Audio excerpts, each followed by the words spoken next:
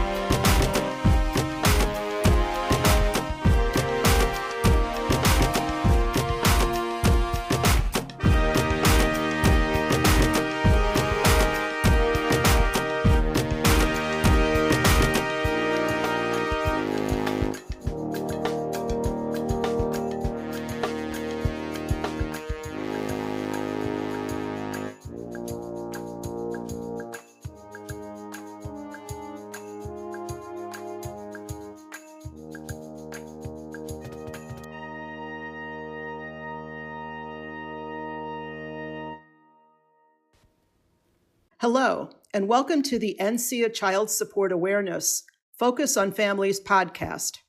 This is Pat O'Donnell, your host for today's discussion. I'm with Young Williams, a company focused on health and human services and child support programs. It's my privilege to work in the child support community. The United States Child Support Program ensures that children in single-parent households receive a reliable source of private financial and medical support. Today, the program supports more than 15 million, or 1 in 5, of the nation's children from all socioeconomic backgrounds. The program increases family self-sufficiency, reduces child poverty, and encourages both parents to be involved and committed to their children. The Office of Child Support Enforcement within the federal government reported that in federal fiscal year 2019, the preliminary report shared that more than $28 billion was collected through the program and distributed to families. As child support professionals, we often focus on the numbers, knowing it is important to set and meet both quantitative and qualitative goals of excellence. During today's discussion, we want to focus on the families and the children whose circumstances and lives have been positively impacted due in part to the child support program. Our 3 distinguished panelists will bring the program to life through sharing personal recollections and remind us of why the work that we do every day is so important and impactful. Joining us today are Deborah Barnes, Wally McClure, and Sharon Santilli. Deborah is the 4D director for the Child Support Program in Wisconsin. With over 20 years of experience working in the Wisconsin Child Support Program, Deb believes that building strong collaborative relationships is the key to continuing the core mission of the program. One of her highest priorities is working with her colleagues to modernize the child support program using innovative ideas to ensure that we provide agile, robust services to families, especially as we navigate the new normal resulting from the COVID-19 pandemic. Sharon is the 4D director for the Child Support Program in Rhode Island. Sharon's been the 4D director for the Department of Human Services, Office of Child Support Services since 2004. Prior to that, she served as chief legal counsel. She's been a child support professional in Rhode Island for 33 years. She serves as past president of NCIA in 2008 and served on the NCEA board for over 10 years in various capacities. She also served as the past president of NCCSD in 2015. Wally McClure is the former director of the Division of Child Support for the state of Washington and currently the proprietor of Raven Wings Consulting. Wally is actively engaged with NCEA and is a valued advisor and mentor within the child support community. Thank you, Wally, Deb, and Sharon, for joining us today. So I'd like to suggest that one way we consider our work is by framing it with the idea that we want to reduce the likelihood of adverse childhood experiences for children on the case. And that one of the ways we might affect that is by increasing the possibility, and that I think we do affect, is by increasing the possibility that two parents are positively involved in that child's life. So we as a child support culture, if we can move from an adversarial starting point to a collaborative starting point, beginning with the assumption that the parent wants to be supportive for their child, I think we open up so many more possibilities for our family than maybe we did traditionally. It seems like custodial parents who are getting support regularly tend to be more receptive to the other half of the equation, which is visitation, making that two-parent relationship really possible. And I see that as a huge game changer. It's something that we haven't focused on really, and for many years we're advised not to focus on at all. But, you know, to reduce poverty and multi-generational poverty and increase educational outcomes and reduce justice involvement, all those things can be so positively affected when two parents are involved in a kid's life. Absolutely. That's great insight. Thank you, Wally. Sharon, what are your perspectives on this issue? Well, if I may reminisce a little bit, as a backdrop, when I began as a child support prosecutor 33 years ago, the emphasis was very much on judicial enforcement, contempt motions, leading to incarceration in many cases. Also at that time, the caseload was primarily comprised of AFDC cases, families receiving cash assistance. So we were very focused on enforcement and reimbursing the state and federal government for the cash benefits remitted. So fast forward, with so many changes in the federal and state law and regulations over the years, we really began to focus on working with the non-custodial parents, mostly the dads. And we began focusing on the important role a father plays in the life of a child. And for the first time, we began getting involved in fatherhood organizations. We began referring to dads for job training and placement, assisting with modifying orders if they became unemployed, underemployed, or incarcerated. And at the same time that this was going on, with the stricter TANF work requirements, the caseload began to transform. So as we know, about 95% of our collections nationally are remitted directly to families, those not receiving any kind of cash benefits at all. And we also know that child support represents about 1/3 of a family's monthly income. So just with that background in mind, I would say the most positive impact I've observed is the result of the child support community changing its philosophy and approach, much with what Wally was saying. We've become more family focused. We're providing services to the entire family. We're helping the custodial parents because they need that child support consistently coming in monthly. And we're also providing those services to the non-custodial parents, securing employment, right-sizing orders, and making sure that the enforcement we do employ fits the circumstances. So I think that the fact that most of the child support that we collect is remitted directly to the family rather than retained by the state and federal government really changes the way that parents and the public in general view the program, and it has a very positive effect on families. Great. Well, thank you, Sharon. Deb, as you look at this from the Wisconsin point of view, what do you believe are some of the most positive impacts? Well, thank you, Pat. I have to say my thoughts echo both Wally and Sharon's statements. I think the paradigm shift from a cost recovery program focus to the needs of the family as a whole have made a significant improvement in the program. The emphasis on establishing orders that are set according to a person's actual ability to pay is a great improvement in our program, and creating an emphasis on employment services to assist the paying parent find meaningful employment is also taking the program in a very positive direction. In the state of Wisconsin, we have had great success with job and employment programs as well as fatherhood initiatives. So with a whole family approach into the child support services, we are helping to build strong and healthy families. Well, that's great.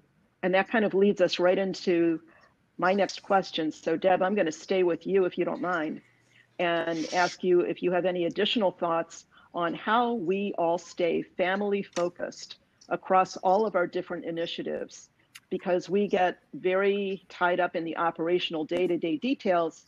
How do we make sure that we keep those families foremost in our thoughts? Sure. Continued collaboration and sharing best practices can help us build on the progress that has been made already in our service delivery to families in the child support program. As we continue to adapt our ability to use Zoom and other virtual platforms, we can come together more often, not only as states, but across the country. We don't necessarily have to wait for in-person conferences and meetings to discuss our struggles and share initiatives. Even though there have been challenges with staying connected in this remote environment, I think I have come to appreciate more than ever how important communicating with each other is, and to remember that our focus is to improve the lives of children and families so that they can go on to serve as healthy individuals in this country. Yep, that's certainly our goal. Absolutely. Sharon, what are you doing in Rhode Island to make sure that we all stay family focused? Well, I want to give some suggestions about how we maintain that. First of all, I would strongly suggest that everyone in the child support program, including the 4D director, by the way, and the managers, consistently be involved on the front line, so to speak. So respond directly to phone calls from parents, handle cases. You know, we need to be aware of what the current issues are affecting our families every day. We need to continue to collaborate with advocates who work with our shared population, whether it's community-based organization, fatherhood groups, legal services. It's really important to know those daily issues confronting our customers, especially during COVID. I'm very fortunate in Rhode Island. I mean, I only have a staff of 74, which includes the attorney. So I'm on the front line every single day, and I know what the issues are for the families that we serve, and it encourages me to stay family focused. I would really suggest, and this has worked well for Rhode Island, that child support agencies form advisory committees comprised of, you know, community advocates, staff from state agencies that we collaborate with. It's just a great way to keep a pulse on the issues facing our customers. And we also receive a lot of constructive, I don't want to say criticism, but suggestions for improvement for the program. And I think last, but I think the most important way that we in Rhode Island stay family focused is through community work, by basically giving back to the community. So my staff and I really love our community projects. We've done things in our office over the years, which include, you know, dress down days to benefit a charity, Thanksgiving baskets for our 4D families, adopt a 4D family, adopt a teen that's in placement. We've done donate bags of hope for teens in placement, food collections, etc. But the one consistent project that I want to let everyone know about that we're really proud of in Rhode Island is we have a child support cozy closet. And I think I wrote an NCA article at one time about this. We started it in 2014, and we collect and offer free clothing, toys, school supplies, small household items. Most of the community and child support staff and friends of staff keep it very well stocked. We have a lot of people that donate brand new items for school as well. And I have to tell you, after every child support advisory committee meeting, there are at least 2 or 3 people that have brought their donations with them, and they're very happy to do so.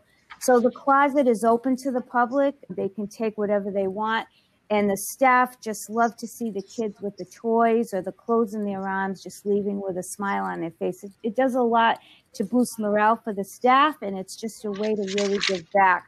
We also have a free book library with all books donated by the United Way in our reception area.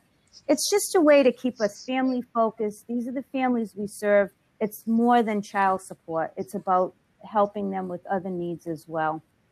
Well, they are wonderful suggestions, Sharon. Thank you very much for sharing those. Wally, what are your thoughts? Boy, there's so many different thoughts just bouncing around in my head about all of this, and I was so impressed with Sharon and Deb's responses too.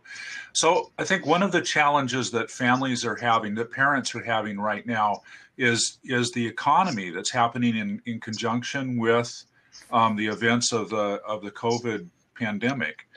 For example, people need modifications. Parents who are paying and have lost jobs, and custodial parents who didn't think they needed a modification, but now they're facing financial challenges. And yet our modification process, at best, I think takes months, and sometimes way too many months. So I think one of the challenges that faces us is how do we streamline that? How do we make ourselves more responsive to the financial turmoil that everyone is experiencing right now? And I'm sure some states are experimenting with things that I don't know about, but I think that's a huge challenge. Another that Deb touched on is leveraging technology. We're all learning right now kind of to use technology to connect with each other, with the courts or with other parts of our own state agency or other state agencies. I think there's also some opportunity to connect with parents using the same technologies. For example, if a parent is having trouble filling out, the general testimony or some other humongous form, before she might come in the office for help, but now that's not an option. So maybe video conferencing or some adaptation of video conferencing and screen sharing could be a way to render that form with both a staff person and a customer using those, but everybody can be safe in their own homes. I also think we have to ask ourselves if some of the demographic groups are disproportionately disadvantaged or adversely affected by our actions. COVID isn't the only crisis that folks are experiencing right now. And such as contempt or license suspension that suggest we should take a deeper look at how we use those remedies. And maybe most important, along that same line of thinking, is how we as leaders are called maybe to reevaluate how we delegate responsibility, how we think about succession planning, and continuously consider if unintentional biases that we have are influencing minor decisions that can have long-term impacts on our organizations. Knowing that we do every day has positively impacted hundreds of thousands of families across this country, are there one or two stories that really stand out for you that you can share with our audience? So Wally, I know you have a great story, so I'd like to start with you if that's okay. Absolutely. Yeah, I have a couple I'd like to share. So I'll share one, and then if you want, I'll share another one in a few minutes or however you want to work it. The first is about a father who was justice involved, and he was returning into the community and struggling with a whole bunch of stuff, including homelessness and drug addiction, and didn't have any employment prospects, and mom wouldn't allow visitation, and she lived in another state anyway, and he had a staggering debt and unpayable current support. And we had, in Washington, we had just started out with our, what we called the Alternative Solutions Program. It was in its infancy. We were still figuring out how we were going to help non-paying parents who were struggling with barriers. And he was one of their very first customers. And the team worked with him on getting all kinds of support services, including food and housing and medical assistance and counseling to keep him from, returning to some of his bad habits. And they reviewed the order, they got it modified, they forgave the debt that was owed to the state, and they connected him with job search, and he became kind of a poster child. He wound up not only employed, but reconnected to the family. He ultimately moved to Michigan, where they lived. The parents, in the end, reconciled. And he did a video interview for us that that I think is on YouTube, and showed other interested parties, and we showed it to staff and so on. It was a incredibly heart pounding event to watch and see, you know, the progress that they made with one of their very first people that they tried to help. Wow, that's exactly what we all hope to do through the work that we take on each day. So thank you very much for sharing that, Wally. I may come back to you for your second story if we have time. Great. Sharon, do you have something you want to share? Oh, yes, I do. And that was a great story, Wally. I love that. It was really hard for me to choose. I have two stories. I will also share one now, and if you'd like, I'd share another later. But the one I have is very recent. For the past 3 legislative sessions, I've been testifying alongside same-gender parents for the passage of the Uniform Parentage Act to promote family equality. So over that 3-year period, as you can imagine, many parents courageously took the stand to explain the law as it is written right now seriously impacted their family. There were so many stories. They were just so emotional. I got to know these families as we waited in the halls to testify. I got to play with their kids as they were in the hall waiting to testify. And I'm just going to tell you about one story, but there were so many that just had me in tears every session. So one mom testified that she carried a child conceived with the egg donated by her same-gender unmarried partner and a sperm donor. So technically, she was the birth mother, but she did not have, you know, a genetic link to that child. So she explained how during the delivery, she became quite ill, and she later had to undergo a medical procedure. And before the procedure, these two parents were trying to complete a voluntary acknowledgement of paternity. But because they were same gender, the law didn't allow them to do so. And during this time, if it wasn't that bad, she required a medical procedure, and the child was also having medical complications. So the other parent who had the genetic link to the child had no legal authority under Rhode Island law to make any decisions for that child. Fortunately, they all recovered. They later had to go through a very cumbersome, lengthy, and unnecessary adoption procedure. So this is just one of the stories of the dozens of hardship stories that we heard through the legislative session. So I bring this up because by passing the Uniform Parentage Act this session, and it goes into effect, I'm very happy to say, January 1, you know, Rhode Island will help hundreds of intended parents voluntary acknowledge parentage, no matter what the circumstances of that birth. And I believe currently there are only 4 states, including Rhode Island, that have passed the Uniform Parentage Act. And I believe it's pending in 6 states. And there are only 2 states that actually have this voluntary process for same-gender unmarried parents. So the stories that these parents told and the law that was passed is going to help hundreds of parents in Rhode Island prospectively acknowledge parentage for their child. So that was a particular story that I was involved in, and that will impact the lives of many, many parents in Rhode Island. And I have another one, but I'll wait. Well, Sharon, that has to be incredibly rewarding to know that you and others have worked so hard. You have gotten the legislation passed and approved, and you're really in a position to positively impact so many lives. That's why we do this work. Yeah. It was incredibly rewarding to go to the signing on the front of the State House, and during COVID with masks on, and these families showed up, and they all showed up. So that's amazing. It's great. That's amazing. Yep, that is very cool. Deb, what's your standout story? Well, I also have a couple, but this is probably one of my favorites. There was a gentleman who went to his local child support agency that was handling his case. He was very upset because he couldn't pay his child support. due to losing his job and other circumstances in his life.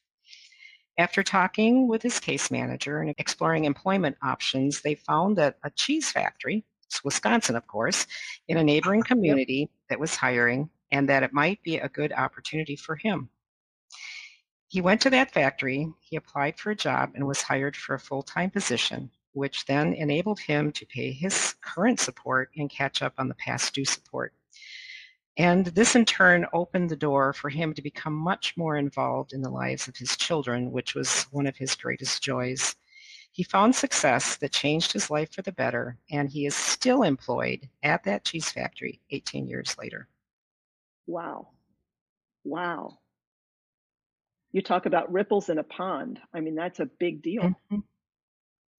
Because he's not only changed his life, but the lives of his whole family. Yes, it really made a difference for him and everyone involved. And we see that so many times repeated over and over in our caseloads across Wisconsin. Absolutely. Yeah. Yeah. I think in the interest of time, I'm going to move to the next question. And if we have time at the end, I'll come back and ask you to kind of give us the cliff notes on your second story, if that works for you guys. As we think about where we are in our careers and the diversity of skills that are required of child support professionals, do you have any advice for people that are either new to child support or perhaps early in their career on how they continue to maintain empathy for families while fulfilling their program responsibilities? Sharon, do you have a sense of any advice you would give to folks? Yeah, a little bit after 33 years. Yeah, first of all, I would really advise them to get involved in organizations like NCEA. As a brand new employee, way back when, I found my home in NCEA, and all of the people that I could commiserate with, learn about new regulations, laws, innovations, best practices. It was just a great network to bounce ideas off. So I think it's important to get involved in organizations and keep your skills current. Know what's going on in the community so you can do your job effectively. I would also, as I said earlier, advise them to participate in community events. Get involved in the community. Show up at yellow ribbon ceremonies, health fairs, job fairs, conferences. Like, we need to be a presence in all aspects of our families' lives.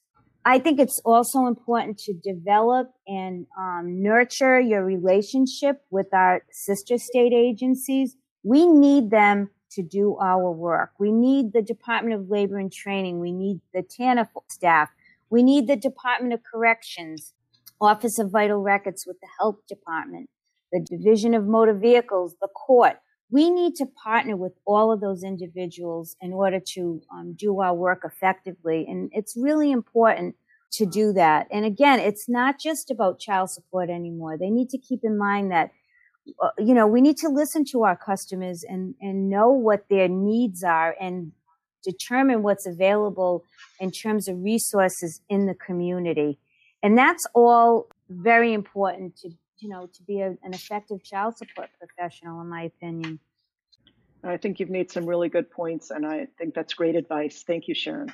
Wally, I know that you were an instructor this year at NCEA and had the opportunity to engage with a lot of up-and-coming leaders. So what advice or counsel would you offer folks that you haven't had an opportunity to engage with directly? Oh, thanks. So I certainly agree that empathy is the key.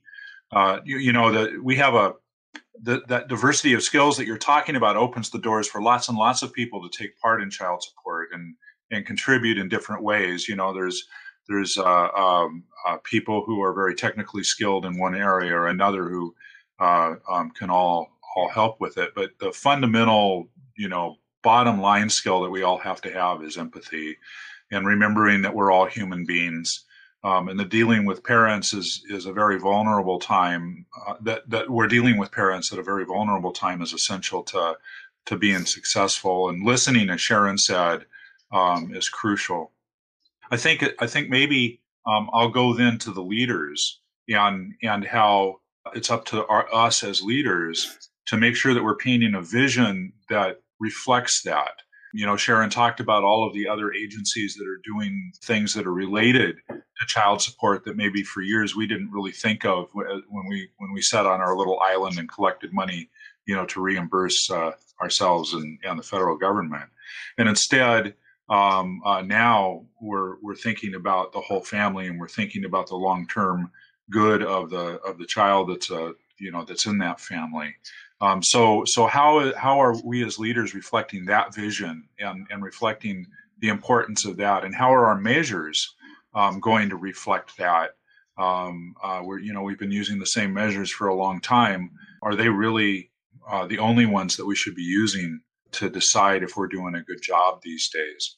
And then empathy, to expect our staff to have empathy. And to listen to families means also that as leaders, we need to do the same thing with staff. We had talked a little bit earlier about how these are unprecedented times with the COVID pandemic going on. For example, our staff are struggling. Nobody signed up originally with the child support program to work from home while their children are trying to learn distantly, and maybe their other adults in the household are trying to access the same bandwidth that they are to get their jobs done too. And you can't pick up your milk and your bread on the way home from work anymore. And you're seeing the same people every day and not a diversity of people anymore. And you're worried about, the health and safety of everyone around you. How do we as leaders make sure we're taking care of the people who we want to be empathetic toward our ultimate customers? And I think that's a huge challenge to constantly be from a distance in tune with their our all of our needs, our staff and our customers' needs in this crazy time. I guess I would also add that tenacity is another skill that maybe is part of that whole thing. So I would say empathy and tenacity are sort of interwoven, like the two strands of DNA for us. We're so busy. It's tempting to get 5 more cases done that are kind of easy instead of spending some time, maybe a lot of time, on a super difficult case, or giving up on the case because the parent who owes support has too many barriers. And I would say we need to reflect that every child is worth our efforts and our attention. That's a really important message, I think, with everyone that we deal with, to know that everybody has value. Thank you, Wally. Deb, I know that you have a lot of experience, and we would appreciate any advice you can share for folks that are coming up in their careers. Well, thank you. The child support program offers so many opportunities for us to help families. I don't know of any other program that touches so many areas in the lives of families, such as, employment and health insurance and finding the resources that they need to be able to put food on the table for their children. All of those things are so important. And it can be really challenging, I think, sometimes to know, as Wally said, where to put your efforts. But I think, as Sharon said, it's really important for child support professionals become involved in organizations like NCEA and also the individual state child support associations that may be available. The learning and sharing that takes place at these conferences and workshops is so vitally important for personal growth for child support workers and maintaining the awareness that we need of the needs of our families. And I also believe it's also really important to take advantage of any training available related to diversity and inclusion, and is a key component to keeping our focus on the importance of understanding the needs of the families we serve. We need to enable leaders within our agencies to champion best practices related to diversity and inclusion for all staff and ensure there is support for professional growth, accountability, and an emphasis on continued awareness of how our program impacts the lives of children. That makes perfect sense, Deb, and we really appreciate you sharing that with us. I'd like to, if we can, capture your second stories, because that's the purpose of this podcast. So, Wally, I'll start with you. Okay. And then I'll do Sharon and Deb, and then I'll conclude. Yeah. Great. So the second story is a little personal. My brother, who's significantly older than I am, retired, and he and his wife did a year of volunteer work in the Philippines, sizing people for wheelchairs and delivering the chairs and training the recipients to use them effectively and so on. And so about 7 or 8 months into their stay, they were delivering a wheelchair to a guy who lived several hours away from my brother's apartment, down rutty farm roads outside some village and on the far side of the island that they lived on. And when they got to the place, there were 3 people living there. There was the man who was getting the chair and the man's sister and the sister's 10-year-old little girl, who was a redheaded, freckled kid sitting in the yard working on handicraft that the mom sold at market. And my sister-in-law couldn't let it go. She had to find out the whole story behind how this, little girl had red hair and freckles and was, on some farm by herself in the Philippines. And it turned out that mom had worked in South Korea for the U.S. military and had married a soldier. And the girl was a product of that marriage, but dad had taken off. He promised to send for them and never did, returned to the States. Yeah, but mom had the marriage certificate and the child's birth certificate and the child's passport, U.S. passport. The child was a U.S. citizen. And so mom actually went to the U.S. consulate in the Philippines and tried to get something going for child support after she gave up waiting for the guy. And they just turned her away with, there's nothing we can do. So once my brother got back to his apartment several hours later, he called me and said, because I was still director of child support in Washington. So he called me up and he said, hey, what are you going to do about this? And I said, well, I don't know. So I started by connecting with the manager of our specials collections unit and our intergovernmental expert. And I said, is there anything that we can do? Is there any way we can help this family? And so they conjured up a scheme. And, they first they got, they sent some papers to my brother and sister-in-law so that they could be go-betweens, so confidentiality was protected and so on. She had to apply for services in Washington. So that we could do some locate. We found the guy in another state. We had nothing. There was no connection in Washington, but we found the guy in another state. We got the other state involved. It was a lot of fits and starts, but in the end, there's an order. And so this child who was being ostracized at school and was really struggling got enough money. I think it was only $50 or $60 a week or something was the final order, but it was enough for her to get a uniform and school books and go to a private school and be protected and get the education that she needed.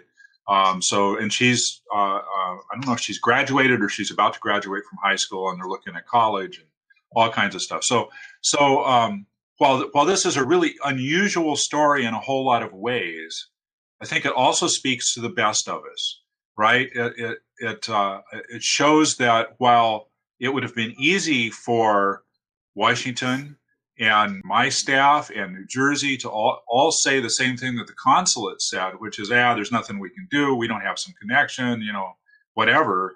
Nobody did that.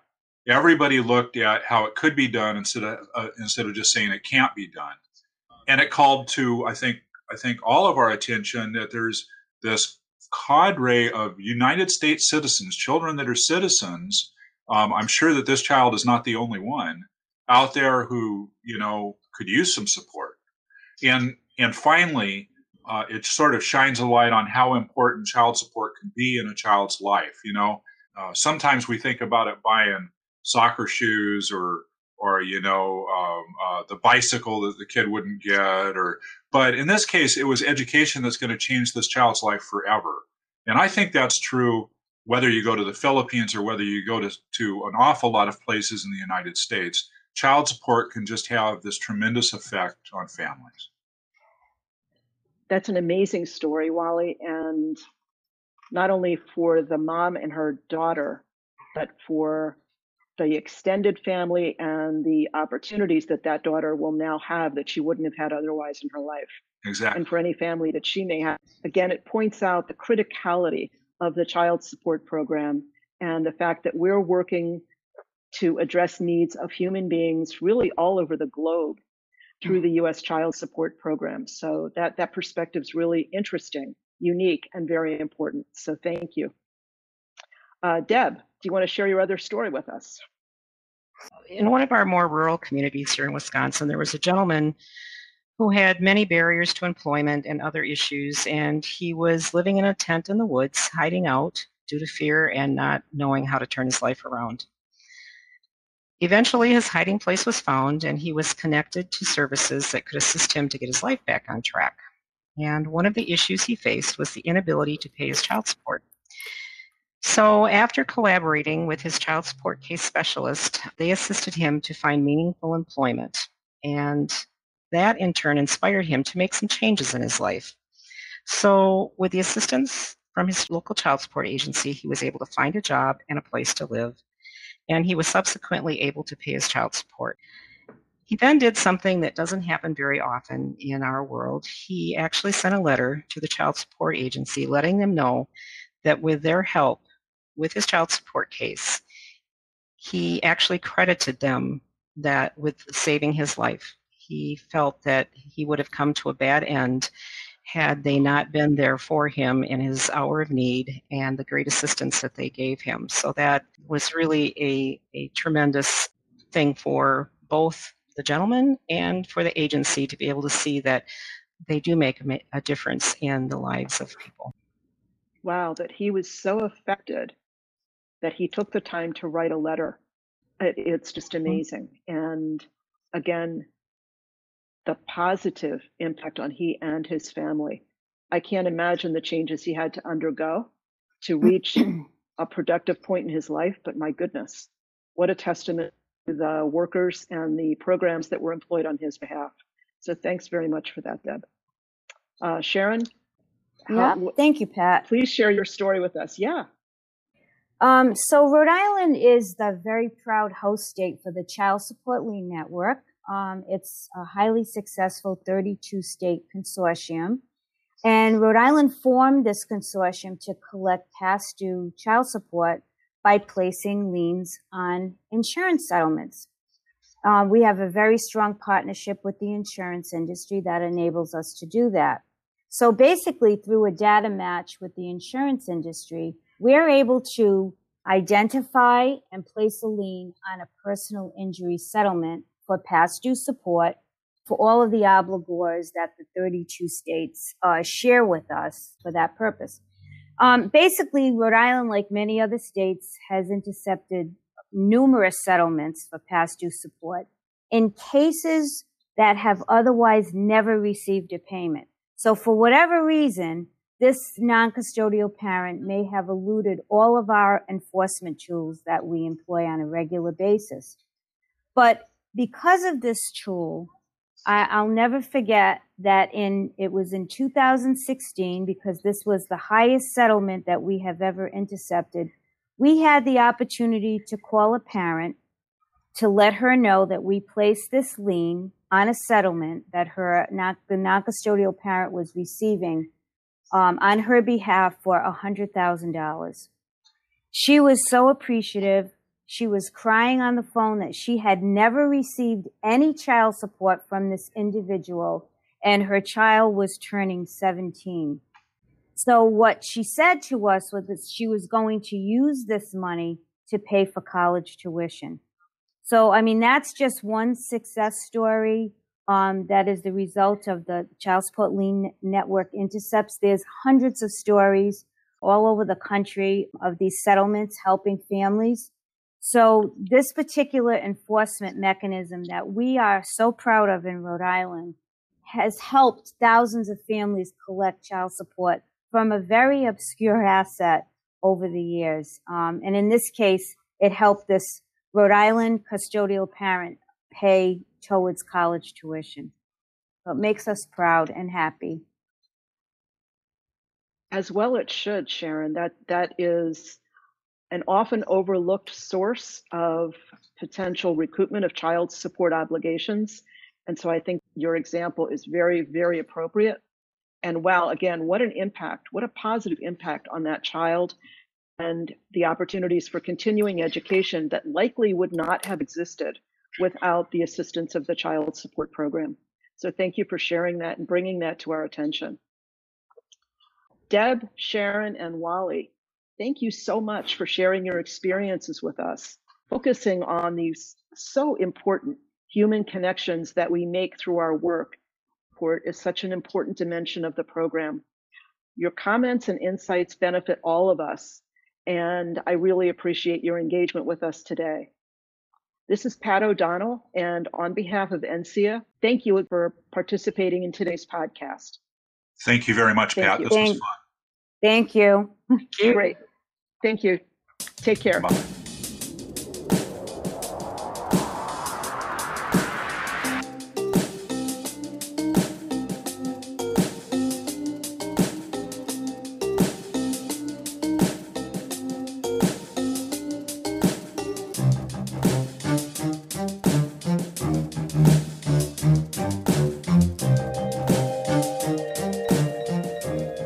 Well, thank you very much to Deborah, Wally, and Sharon for being on the show, and to Pat O'Donnell for leading the conversation. And thanks, of course, to Tim Leitner for all the work he does putting these episodes together. On Location is available on iTunes, Anchor, Spotify, Google Podcasts, and anywhere you get your podcast. We have a lot of great things on the way, so be sure to subscribe and listen to all of our episodes. We also appreciate your ratings, your feedback, your comments, and your suggestions. On Location is a production of the NCEA Communications Committee, with special help from the podcast subcommittee chair, Tim Leitner. Thanks for joining me today. I'm Joe Mamlin, and this has been On Location.